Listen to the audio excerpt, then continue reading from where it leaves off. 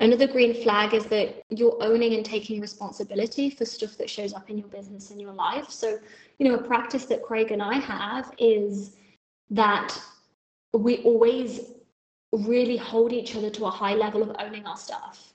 Shit comes up in relationships all the time, just like it comes up in business. And it's not about shaming ourselves that stuff came up. It's about like, okay, are we willing to look at this? Are we willing to own our side? I really believe that if you're willing to own your stuff and work on it, you're unstoppable in every area of your life.